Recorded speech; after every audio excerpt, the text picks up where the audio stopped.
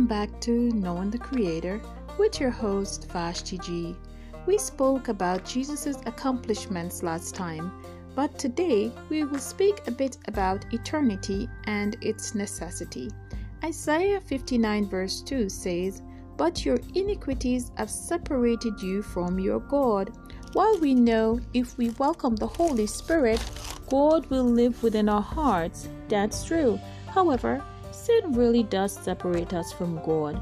Many times it's not faults of our own. Psalms 51 verse 5 tells us, it says, "I was shapen in iniquity, and in sin does my mother conceive me." So hey, if I'm gonna be born and already be in sin, I don't believe that's my fault. No, it's not. But hey, Adam was my forefather. Yes, right? He introduced sin to my lineage. So here I come generations later and I'm being born in sin and I did not do anything wrong. But that's why Jesus is so necessary, because of Jesus, now I have options. I do not have to live a sinful life. But guess what? My free will becomes alive, because now I definitely have to choose what life I want to live, because God is not going to choose it for me, but He made the possibility that I do not have a sinful life and I can live a righteous life. He is a holy God. He said that an eternity He's dwelling there holy, so we have to prepare ourselves as holy people to reside there with Him. Leviticus 11 verse 44 says, "For I am the Lord your God. Consecrate yourselves therefore and be holy, for I am holy." Amen. So He's telling us this is like one of the requirements as well. Be holy, right? We're dealing with sin from birth, right? Growing up, so we have to make lots of choices, but our choices should be holy choices. Is this possible?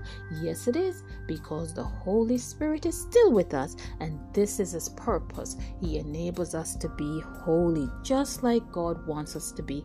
Amen. We look at John 14 verse 3. It says, "If I go and prepare a place for you, I will come back and receive you unto myself, that where I am, you're gonna be."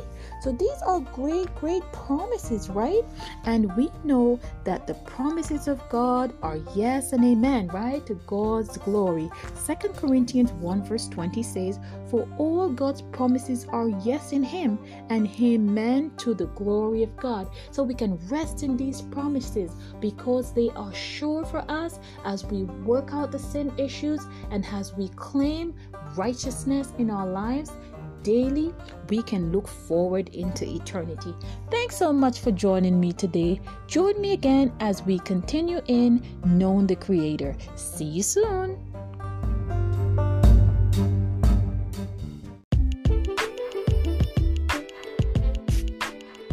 Hey everyone, welcome back to Knowing the Creator with your host Vashti G. Hope you all are having a wonderful day today. Last time we spoke about life eternal without sin before a holy God.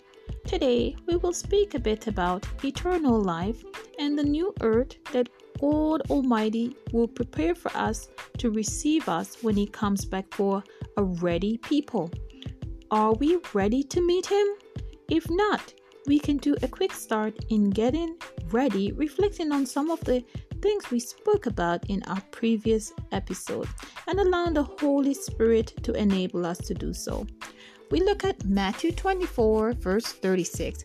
It says, "But the day or hour no one knows, not even the angels in heaven, nor the Son, but only the Father." So God returning to earth again, it's going to be top secret.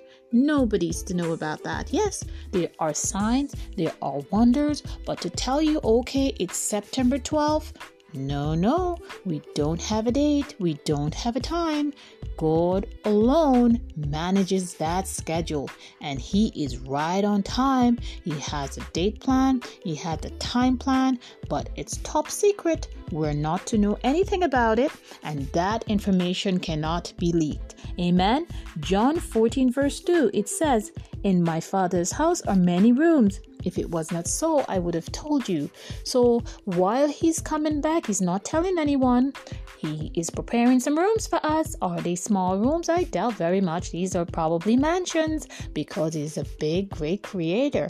And the earth is the Lord's and the fullness thereof, the world and they that dwell therein. So he owns the keys to the universe. So I'm thinking that if he says he has rooms, those may just be some big mansions he have there. So we can't wait to tap in to see what those are. Amen. But we look forward to meeting him there.